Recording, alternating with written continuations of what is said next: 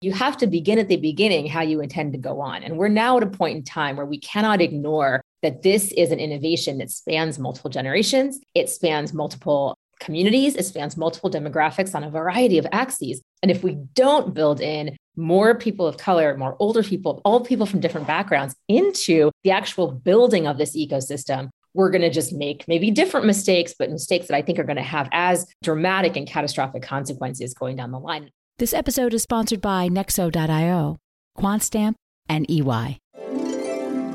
Money is changing. So where do we go from here? Through high-profile interviews and thought-provoking analysis, join Michael Casey and Sheila Warren for the Money Reimagined podcast as they explore the connection between finance, human culture, and our increasingly digital lives. And just a reminder, CoinDesk is a news source and does not provide investment advice. And now, here's Michael Casey. Hello, and welcome to Money Reimagined. I'm Michael Casey. For the future of cryptocurrency and blockchain technology, diversity and inclusion are more than corporate buzzwords. They're a fundamental requirement. Without sufficient diversity among the human beings working to develop this technology, it cannot fulfill its supporters' aspirations that it serve as the underlying governance platform for a new financial and economic system. Blockchains are systems of governance written into code. The algorithms on which blockchain systems are based contain rule sets that dictate how the users of those systems are supposed to behave.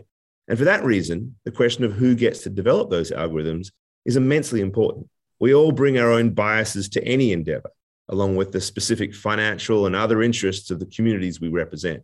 No matter how well-intentioned we might be to set them aside, those biases and interests will shape what we build. So if we're going to build code-based economic governance systems that take into account the interests of all humanity, it's important that the people involved in developing those systems represent as broad a cross-section of communities and interests as possible. But how to achieve this in a decentralized environment? There's no way to impose some top-down corporate mandate where the CEO decrees that certain metric-based goals for gender, race, religion, or sexual orientation be met. Achieving diversity within the decentralized blockchain community is a far more organic process and ultimately more challenging. So how is the blockchain community doing in this regard? Well, by many measures, not so well. Exhibit A, the meme Bitcoin bro. On the other hand, as we've addressed on this podcast, adoption and innovation is happening in Africa, Asia, and Latin America, and across a variety of non-white communities here in the United States and elsewhere. How do we square all this? Well, our two guests today, people who have done as much as anyone to address these challenges, will help us address them in depth. Susan Joseph is Executive Director of FinTech at Cornell University and the Executive Director of Diversity in Blockchain. And Cleve Messidor is the Executive Director of the newly formed Blockchain Foundation, an education-focused not-for-profit. Before we meet them, let's say hello to my co-host, Sheila Warren. Hi, Sheila. Hey, Michael. We were chatting before about this, but you said on your way to the SALT conference, you had a little bit of a thought about. I thought, what a timely topic. So, I haven't been to a crypto conference in a little while. I really am one of those people who cut down traveling a lot during the pandemic, and I'm just starting to get back into it. And so I'm at Crypto Bahamas, and on my flight from Miami to Nassau, I got to tell you, it hit me in the face. Probably 85% men of a certain age. I'm not on a direct flight from New York or Washington. So most people who are coming from outside of those two big cities are coming through Miami. So packed flight, everyone could go into the conference, and just a certain look, a certain feel, a certain style. It was a homogenous, one of those things, not like the other. I was definitely the outlier, let's put it that way, on that plane. So it just reminded me that when I walk through my Zoom world, I engage with people of color and women of all generations all the time. And I know you do too. When you come to places like these conferences, you realize, wow, this really is, there's something about this ecosystem that really is not what my curated experience, right? My curated experience is not reflective of kind of the broader community in some ways.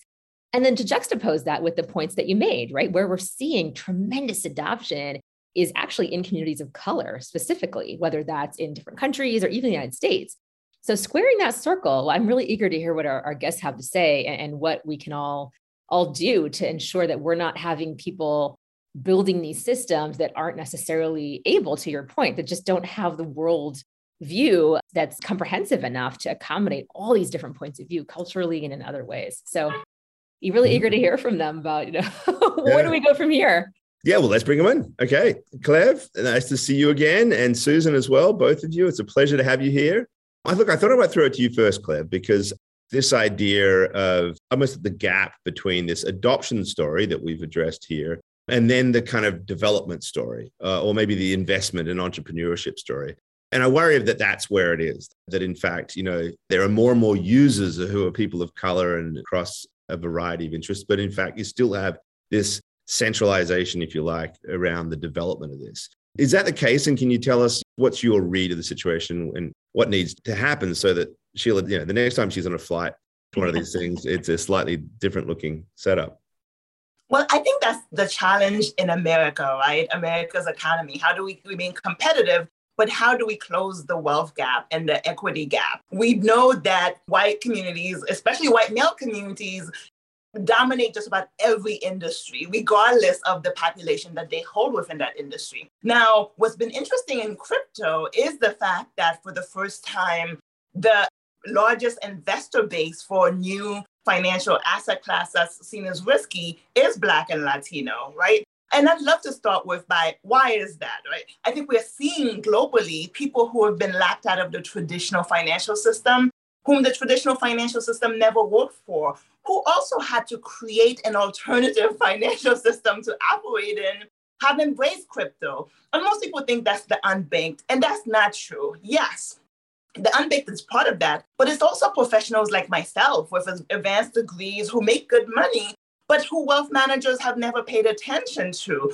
who we are still getting loans and financial instruments that are going to put us into debt. And it's also Black small businesses, Latinx nonprofits that don't get the loans from this very bank that they actually deposit their money into. So it is the spectrum. So when you look at this adoption that's happening across Black and Latino communities, it's professionals, it's small business owners, nonprofit leaders. And how does the industry and how do we make sure policy align with these trends? Clev, I just want to jump in on something you said there, because I think it's such an important point. We talk a lot about the unbanked, the underbanked. At one point I called myself the barely banked.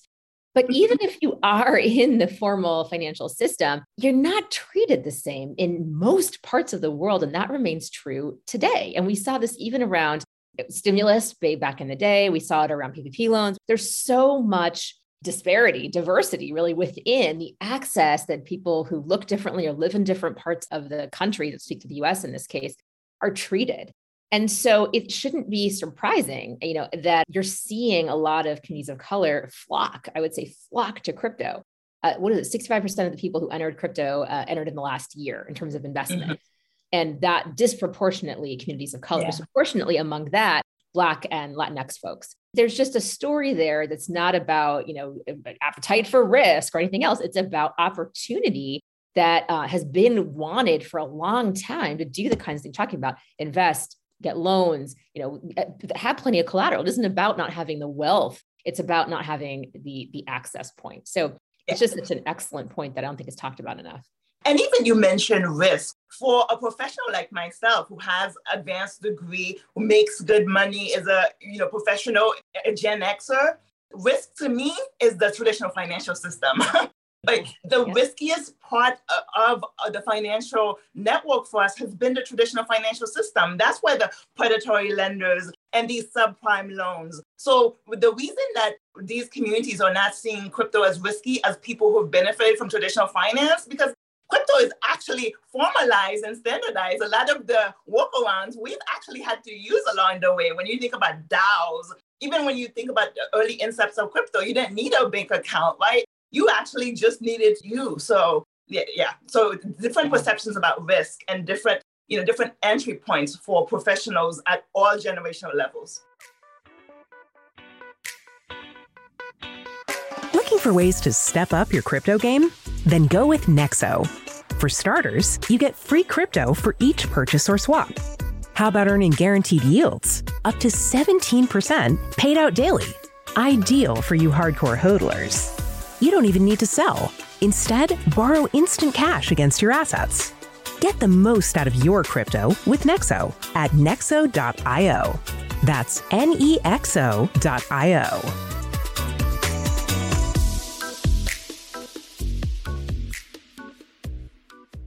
QuantStamp is hiring.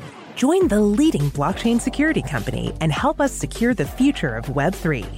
Working for QuantStamp means a fully remote, flexible environment where creativity and effectiveness are valued. Our clients include projects like Ethereum 2.0, OpenSea, Maker, Aave, and Axie Infinity, and we offer compensation packages on par with big tech. Learn more at quantstamp.com/careers. That's quantstamp.com/careers.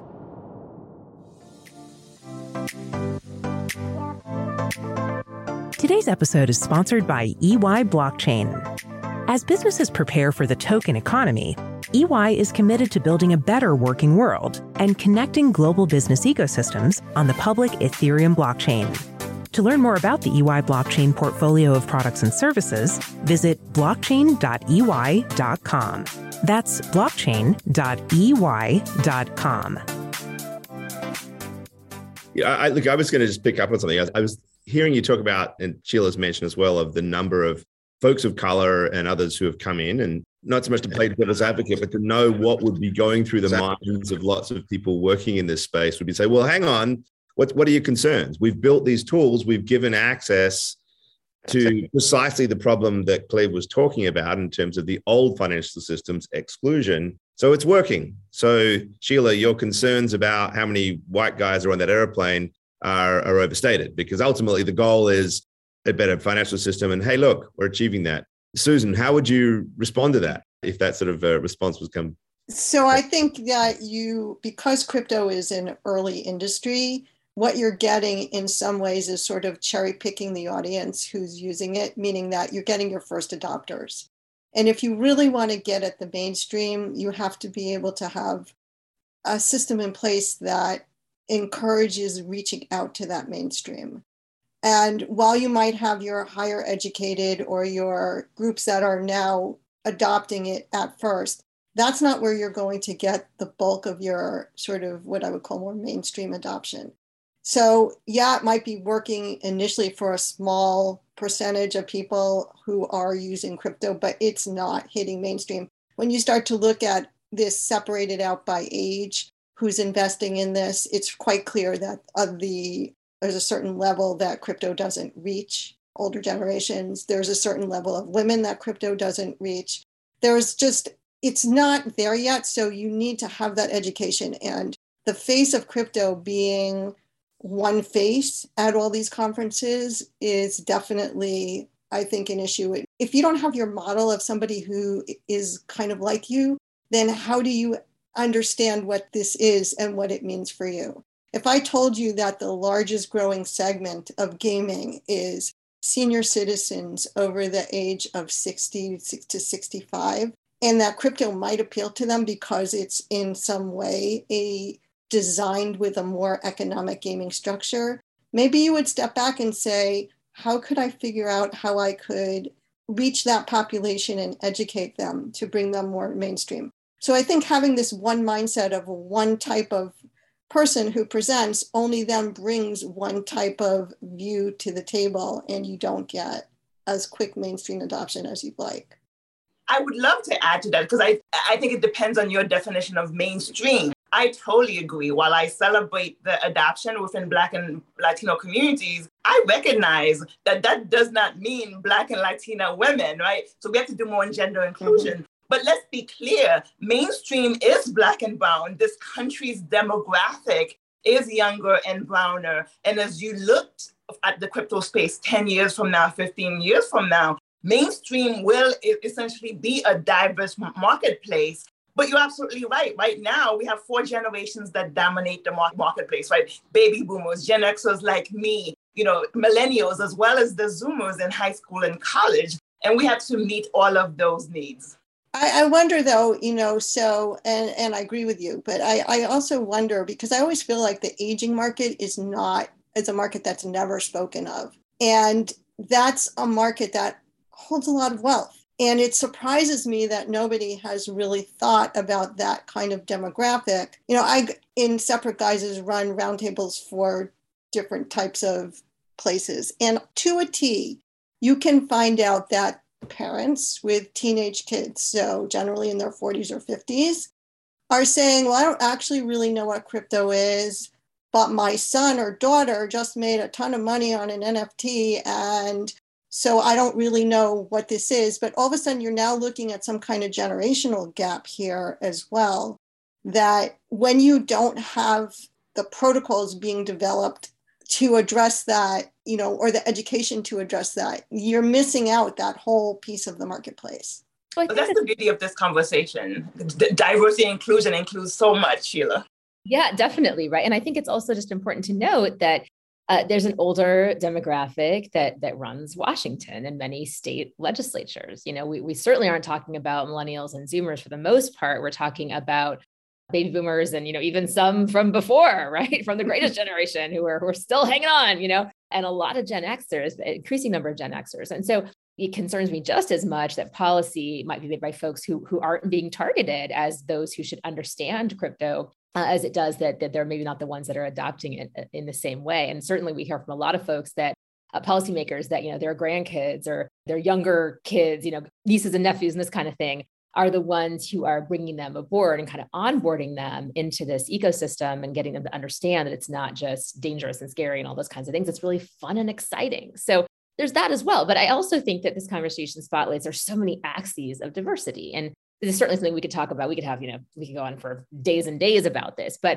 what I think is really critical and important in crypto and in Web3 is that we should be very, very aware of the many, many horrifying mistakes that were made during Web2. I mean, just these are well cataloged in the press and other places, whether it's algorithms misidentified people of color as animals, whether it's just systematic sexism and trolling and like nonsense and harassment that was built and baked into systems and actually rewarded through feedback loops, right? Like trolling someone or being super gross to them, particularly if they're a woman online. There was a period of time where that was actually rewarded behavior. Now we try to root it out, but that took time to get to that place where harassment online was understood as a real problem. So a lot of these things are things I think we have to be very careful about. And we think about, like, I'll tell you, we've all been in Discord channels with DAOs where some of those are toxic. Ooh, they are just cesspools of toxicity. And other ones that are run beautifully, where you feel like there's just a lot of respect and a lot of learning and empowerment going on. And so how do you incentivize this kind of behavior? Well, I would argue you can't really do that if you don't have folks in the room who have these lived experiences. And I think that is a major mistake that was made during Web 2. That you put a bunch of, young white male coders in a room. Maybe they all dropped out of Harvard and that was what they had in common. Who knows? All kinds of different choices. They built a certain system. They built it for themselves and their friends. They built it to do a certain thing. And that isn't even necessarily something that you can throw at them because I don't think they all realize what was going to come of that at that time. But you have to begin at the beginning how you intend to go on. And we're now at a point in time where we cannot ignore that this is an innovation that spans multiple generations. It spans multiple communities. It spans multiple demographics on a variety of axes.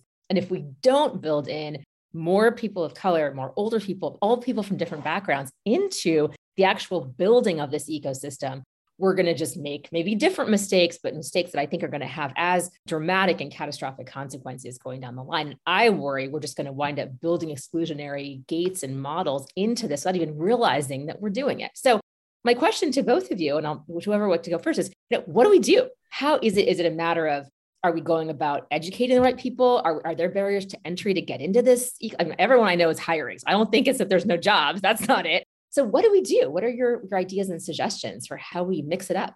So I can tell you, education is the answer for right now. Almost everybody I know in this, and I've been involved in this since about 2015, is self-educated. There's zero reason to say that you can't self-educate and you don't need a university degree, though that would be nice to have. And on certain aspects of coding, et cetera, you would want professional instruction. But there's a lot of aspects of this industry that aren't just coding. There's community development, there's accounting, there's social aspects, there's a lot of aspects, and there's a lot of self-education that you could take on.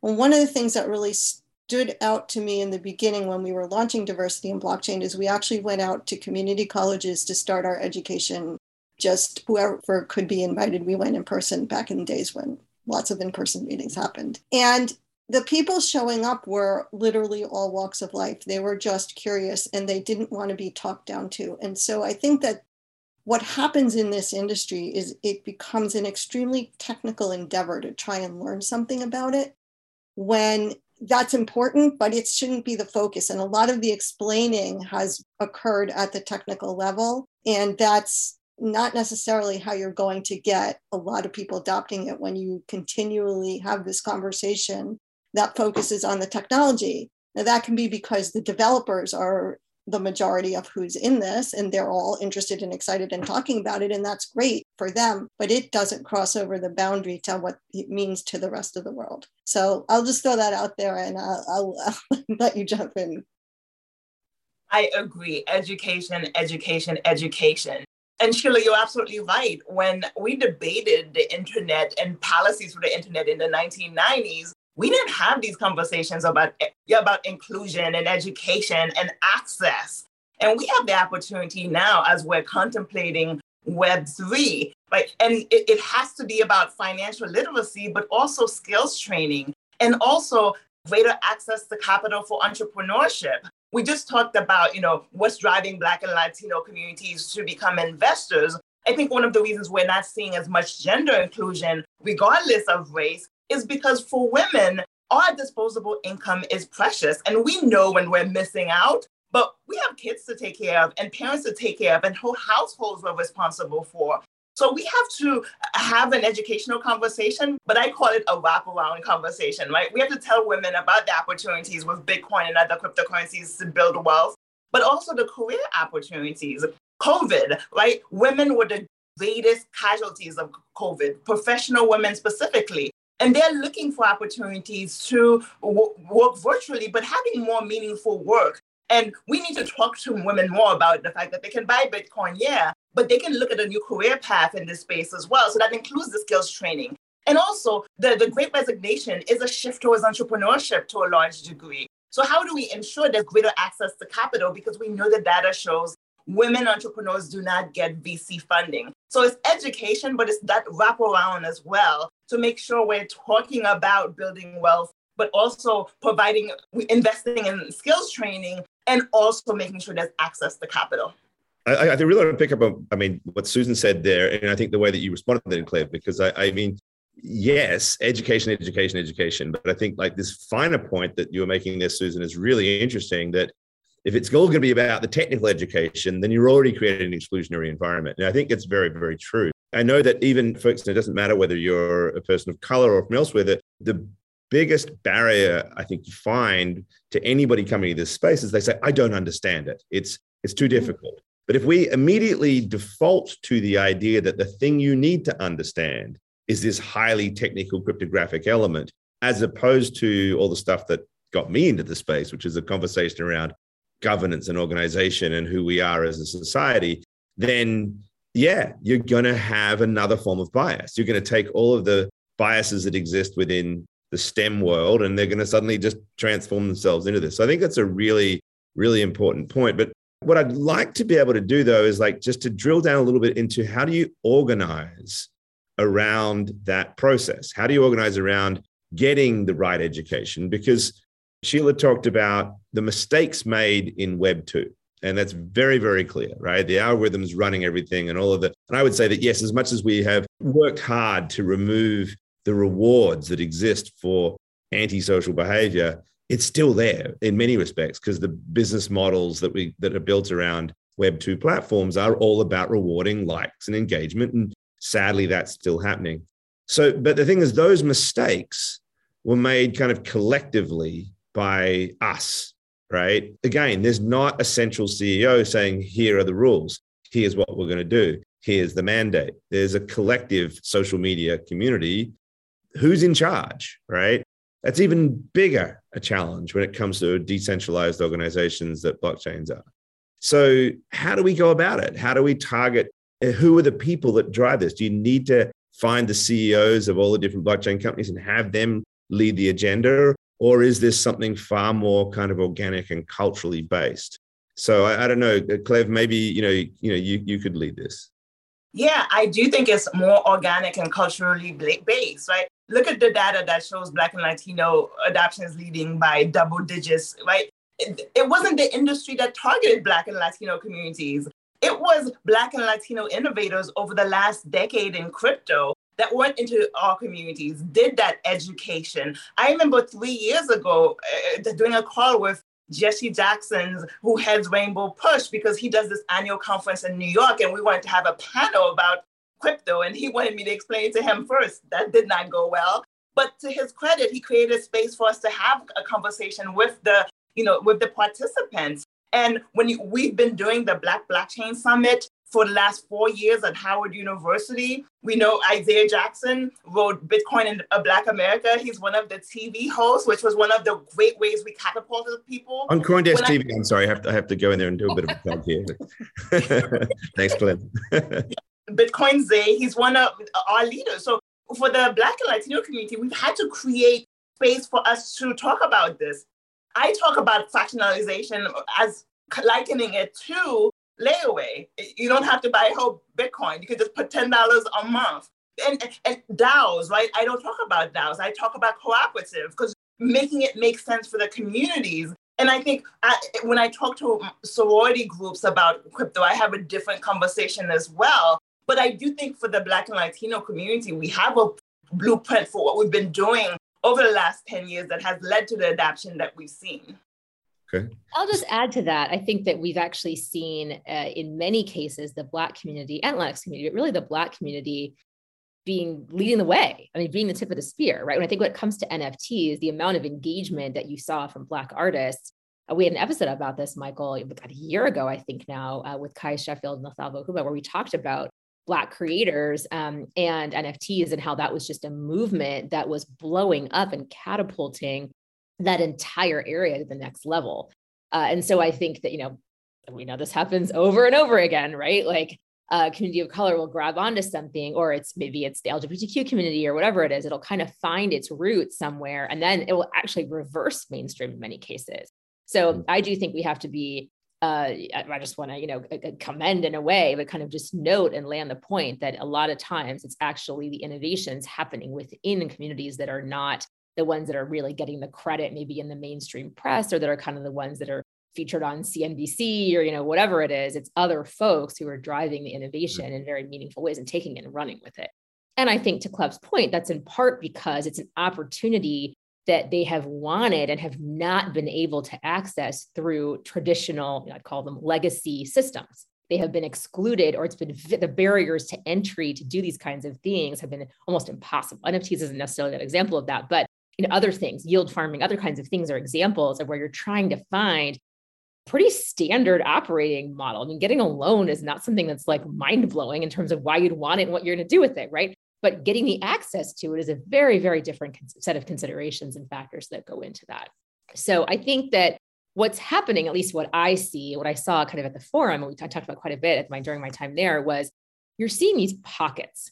You're kind of seeing communities that are evolving, that are very robust and very rich, and they don't really connect, which is interesting considering that we all are operating on the same protocols. We're using the same protocol layer, right? No one's building their own. I don't see the Latinx community going and building its own protocol. They're just engaging with the same protocols, but in different ways. And the communities are somewhat separate. And I would say they're even more separate and more, I think it's a more profound separation than you saw in Web 2, where because of the centralized nature, yes, there are communities on Twitter. There's Black Twitter, there's crypto Twitter, there's Liza Minnelli Twitter, which is a hilarious subset of gay Twitter. There's all these different kinds of, things and communities you can kind of create, but there's open access to them. And ironically, you don't necessarily see the same, I think, cross-pollination happening within crypto. So I'm just curious, I see Clev nodding. So I'm curious if that's just kind of the bird's eye take I have on that, if that you see that reflected. And then Susan, I'd love to hear from you as well. But Clev, do you kind of feel like that's happening? Like you're getting this really rich experience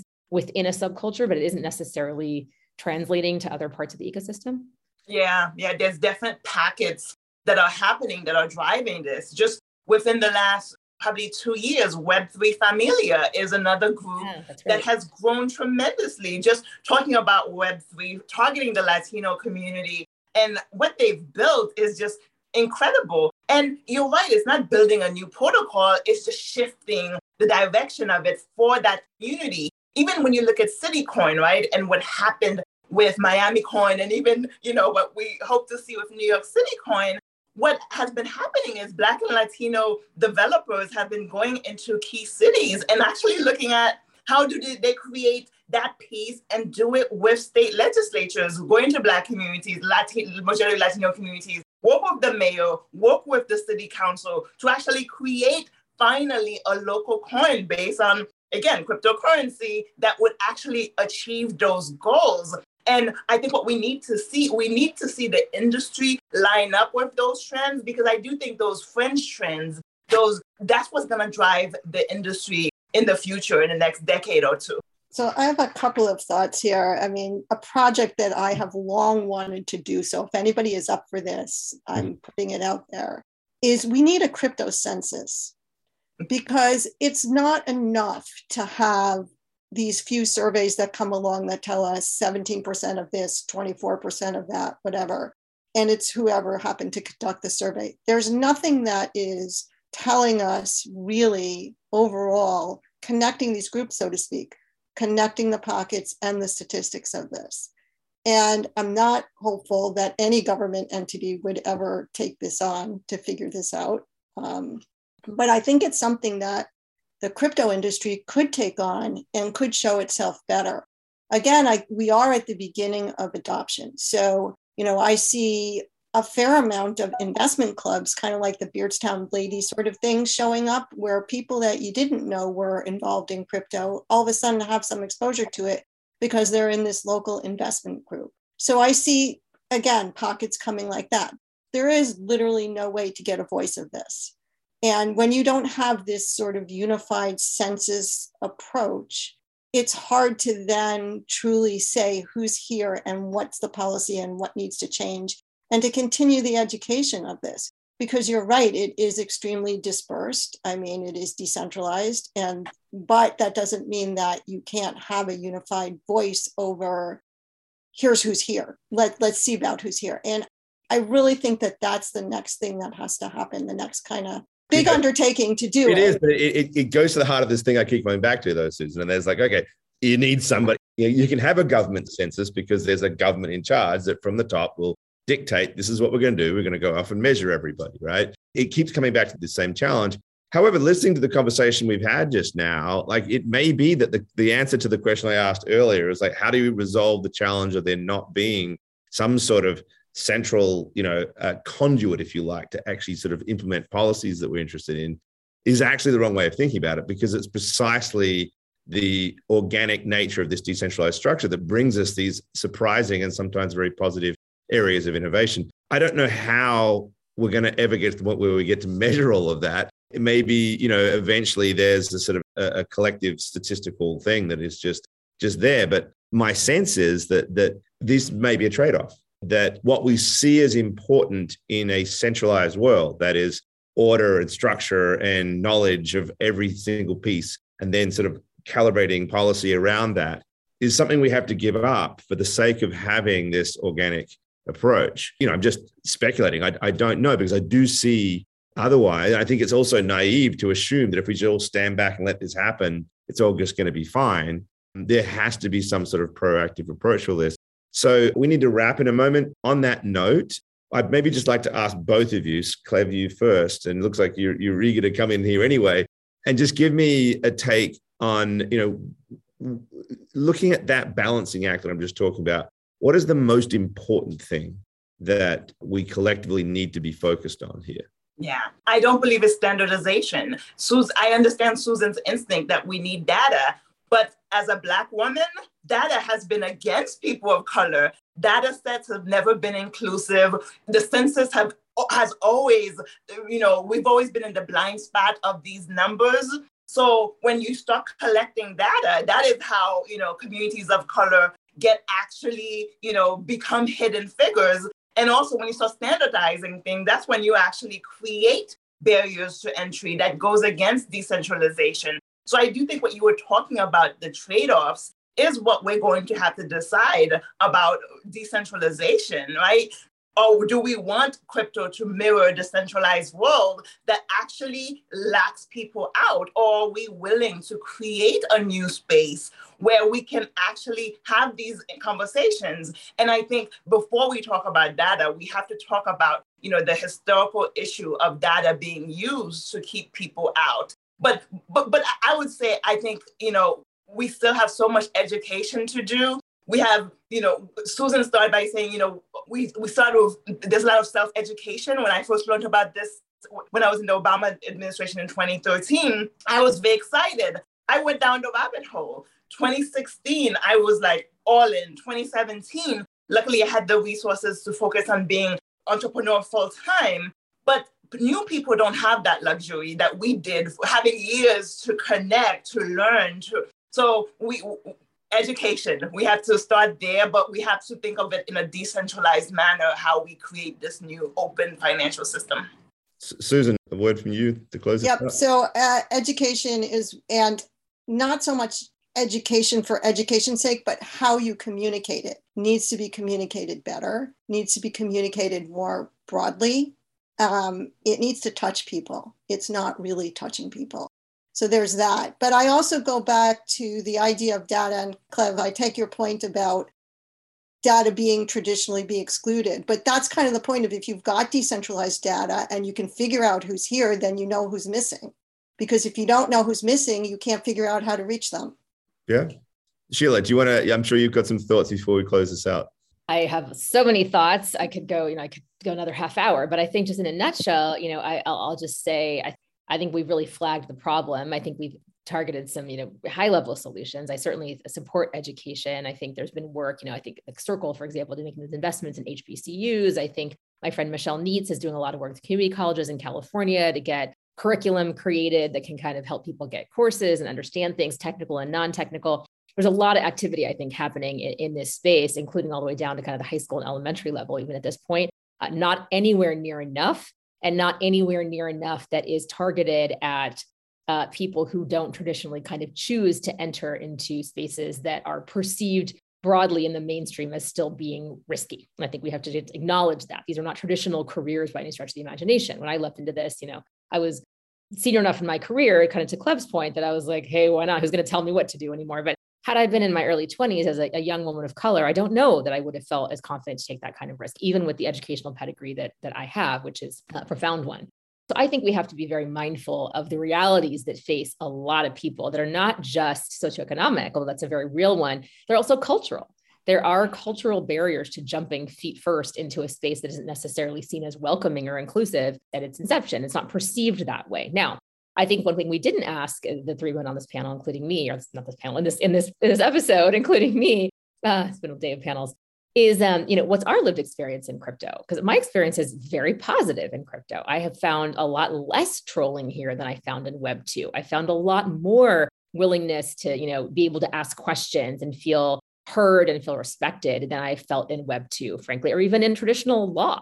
So I think it's important to tell that part of this as well, that I do find this to be a very warm and a community that includes people. Maybe it's not inclusive in the way we've defined it during this episode, but it's a community that includes people who are willing to ask the question and kind of take the risk. There's a huge distinction between being in the community and not being in the community. My husband, I think, recently jumped into crypto full time before he was on the outside of it. I can tell you he's deeply knowledgeable, but without jumping in and making the commitment, there's a perception that you're not serious about it.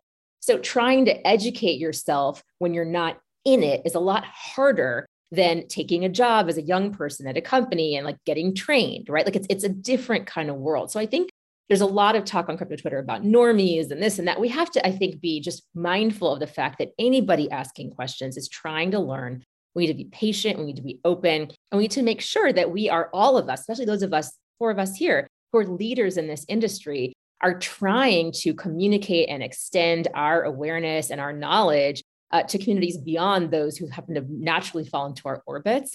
And I think that goes for every leader in this space. If we are not naturally trying to go beyond our immediate orbit and be more inclusive in our approach to getting people into this ecosystem, we're going to simply wind up with a whole bunch of, ex-Harvard lawyers like me, or a bunch of like Stanford dropouts or whatever it is. We're going to just create those patterns over and over again.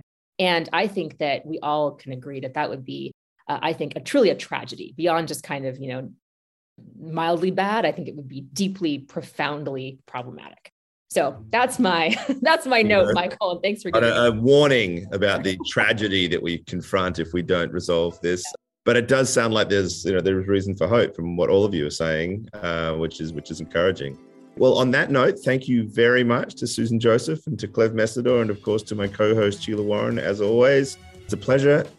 Really enjoyed the conversation. And thank you to all of you, listeners and viewers of Money Reimagined. Do come back again next week for another edition. Bye for now.